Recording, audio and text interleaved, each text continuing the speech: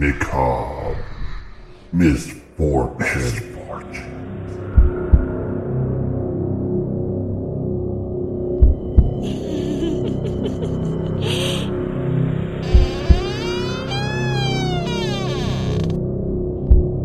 I'm watching you.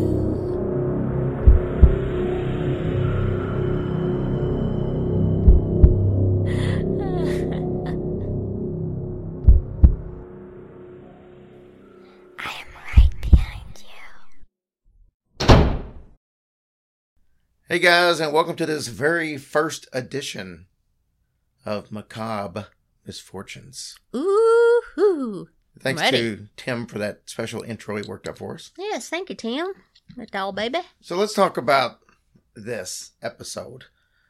In general, what the intention is for these episodes on Saturday, Macabre Misfortunes, is tragedy.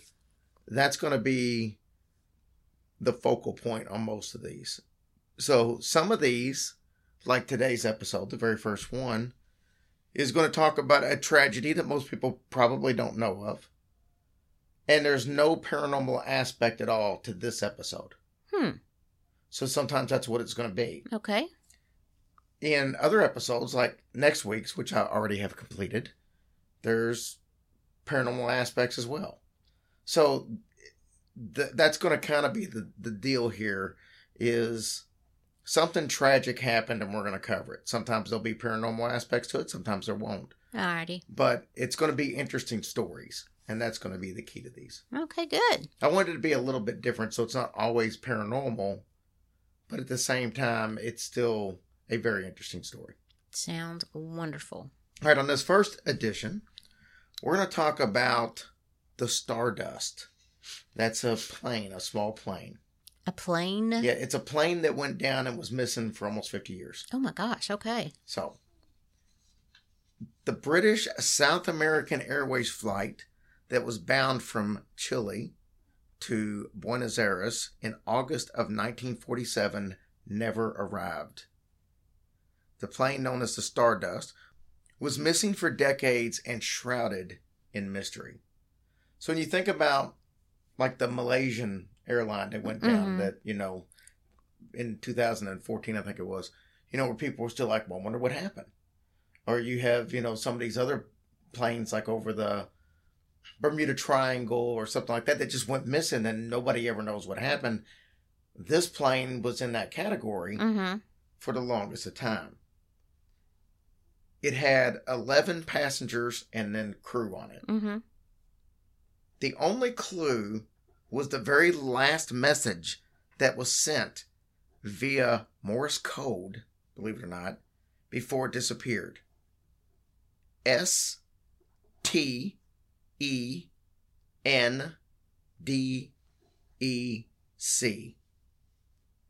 And for the longest time, nobody understood what that meant. Yeah.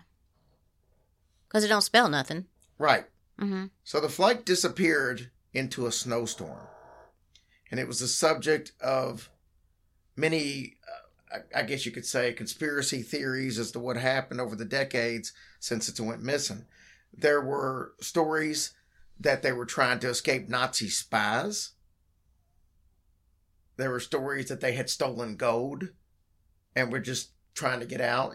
It's a lot kind of like the story with what's his name here that had stole all the money, Cooper, and just disappeared. People were like, what the hell happened? Yeah. So there were stories similar to that maybe there was something that wasn't on the up and up, and that's why it disappeared. No trace of the Stardust could be found until 1998. That's when a group of unsuspecting hikers were crossing parts of the mountain up there, and they ran across parts of a Rolls-Royce aircraft engine, and then an airplane fuselage and bleached clothing. Bleached? From sitting out in, I guess, the sun. Oh for my all gosh. years. What a find. So this prompted a recovery mission. The plane was found on Mount Tupungato. The discovery revived interest in the 51-year-old mystery. as you can imagine. Oh, yeah, definitely. The search expedition, led by local Argentinian soldiers, was organized to kind of search the entire mountain.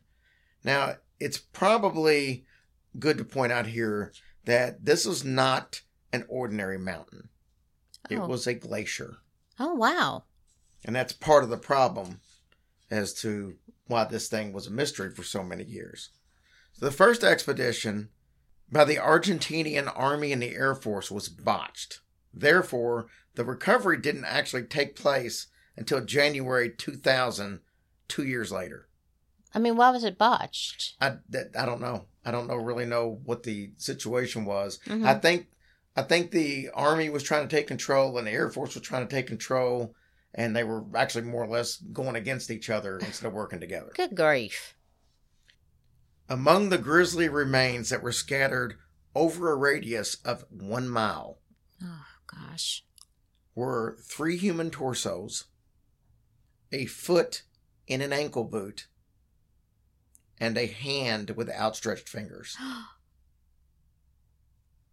All were in a remarkable state of preservation because they were basically freeze-dried by the icy winds and the ice of the glacier. You mean their skin and all that stuff still on It there? was basically like it was. Oh, my gosh. Can you imagine coming up on something like that? Because of the icy temperatures, the remains had not suffered any bacterial decay. Whoa. That is interesting. A picture soon surfaced in a newspaper in Mendoza. It was of the finely manicured hand of a young lady. The hand was laying amongst the ice and the rocks. So, was any of those torsos hers? Well, it was assumed that the hand at least belonged to 26-year-old Iris Maureen Evans because she was the only woman that was on board the plane. Oh, bless her heart. In Great Britain, the hunt for possible family members actually started, and the name of victims were known because they knew who was on the plane. The plane, yeah. And they knew that nobody survived. This included passengers of several different nationalities, including Germans, Swiss, British, and Palestinian. So they really had to do some searching because it wasn't like they were all from one country. Mm-hmm. So it made it a little bit tough. And then obviously on top of the passengers over there, you also had the crew. So you had pilot Reginald Cook, first officer Norman Cook, second officer Donald Checklin. Then you had radar telegraph operator Dennis Harmon, and then the aforementioned Iris Evans. Mm-hmm. So that was the crew. Through DNA test, 5 of the 8 British that were on board were identified. Well, that's good. Yeah. So what exactly did happen to the Stardust on that fateful day? That's always going to be a sort of a mystery. There are some assumptions out there. We know that the weather was bad when it took off, and that this was a small plane. Most experts in the aviation field believe that the small plane encountered what we would today call a jet stream, and it was completely unprepared for it. A fast-flowing current, which is what a jet stream is, Mm-hmm. sent the slow-moving plane into the mountainside. This caused an avalanche that then covered much of the crash site for decades. So no wonder they couldn't find it. Right. And why did they think this? Remember the Morse code message that the plane sent, STENDEC. Well, initially, this was thought to be some type of a typo or misspelling Yeah. because it meant nothing. That's not exactly correct, though. They weren't sure what it meant, but when they started looking a little deeper, they found out that this actually was it wasn't a single word like they initially thought. It was later discovered that those letters were a code that was used in World War II for severe turbulence encountered, now descending, emergency crash landing. Oh. So that's actually what they were saying, Yeah. but they just didn't know. So when you combine that with the fact that the weather in that period of time, it really makes it look like they probably hit a jet stream. And if you're curious what that would be like, if you've ever been driving down the road when a sudden gust of wind hits your car and it kind of jerks you a little bit, imagine that times about 100. Yeah, so I kind of just pushed it forward, and they can imagine you were throwing a paper airplane and a giant 40-mile gust of wind came. What would it do to that airplane? Yeah. In a small plane that was moving at a slower speed, not like a jet. A jet stream would do that. I wonder if it was a jet, it would have that same consequence? Probably not. Probably not. No, because it'd be moving a lot faster and cutting through a lot more. Yeah. It's the smaller planes that would have that issue. Wow. So. That's crazy. That's the story. And like I said, I thought that was an interesting story. I thought it was just something that people would, It's so bizarre that they found their bodies intact like that. That's so... I mean, it's amazing. Isn't it amazing? Yeah, and see, the details of that story is what made me want to do it. That's the kind of stories I want to do. Like, we did Dyatlov Pass that have similar types, situations with it where they found the bodies and all stuff. That's what makes the story, like, different than just, hey, they just found a plane. Yeah, because, the weirdness of it. Right, because you really don't think... So, basically, all the bodies were out of the plane. Yes. Yeah, there wasn't much left of the plane. I would say I couldn't imagine there would be. That's unbelievable. So another thing I want to start doing on these episodes is at the end, I want to give a morbid fact. Okay. Just something to get you thinking. Do you know, according to, I guess, scientists or numerologists or whoever do these numbers, the average person walks past 36 murderers in their lifetime. Oh, so just at the mall, walking on the street, in the store, in the grocery shopping,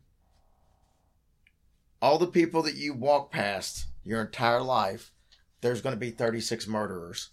That is crazy.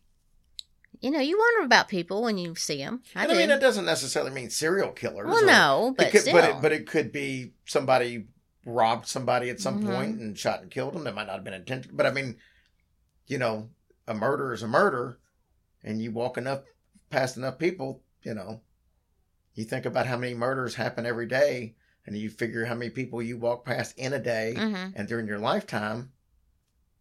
It makes sense. It's scary to think about. But it is very scary.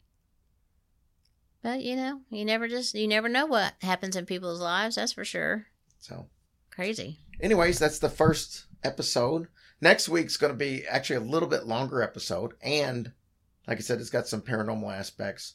Because we're going to do I'm not going to tell you what we're going to do. Okay. I'm just going to tell you it's a jail. A jail? It's a jail in Chicago. Okay, cool. Old jail. It's not even... This particular jail doesn't exist anymore. But it's a cool story because what does exist, where the jail and the gallows was, is a fire station.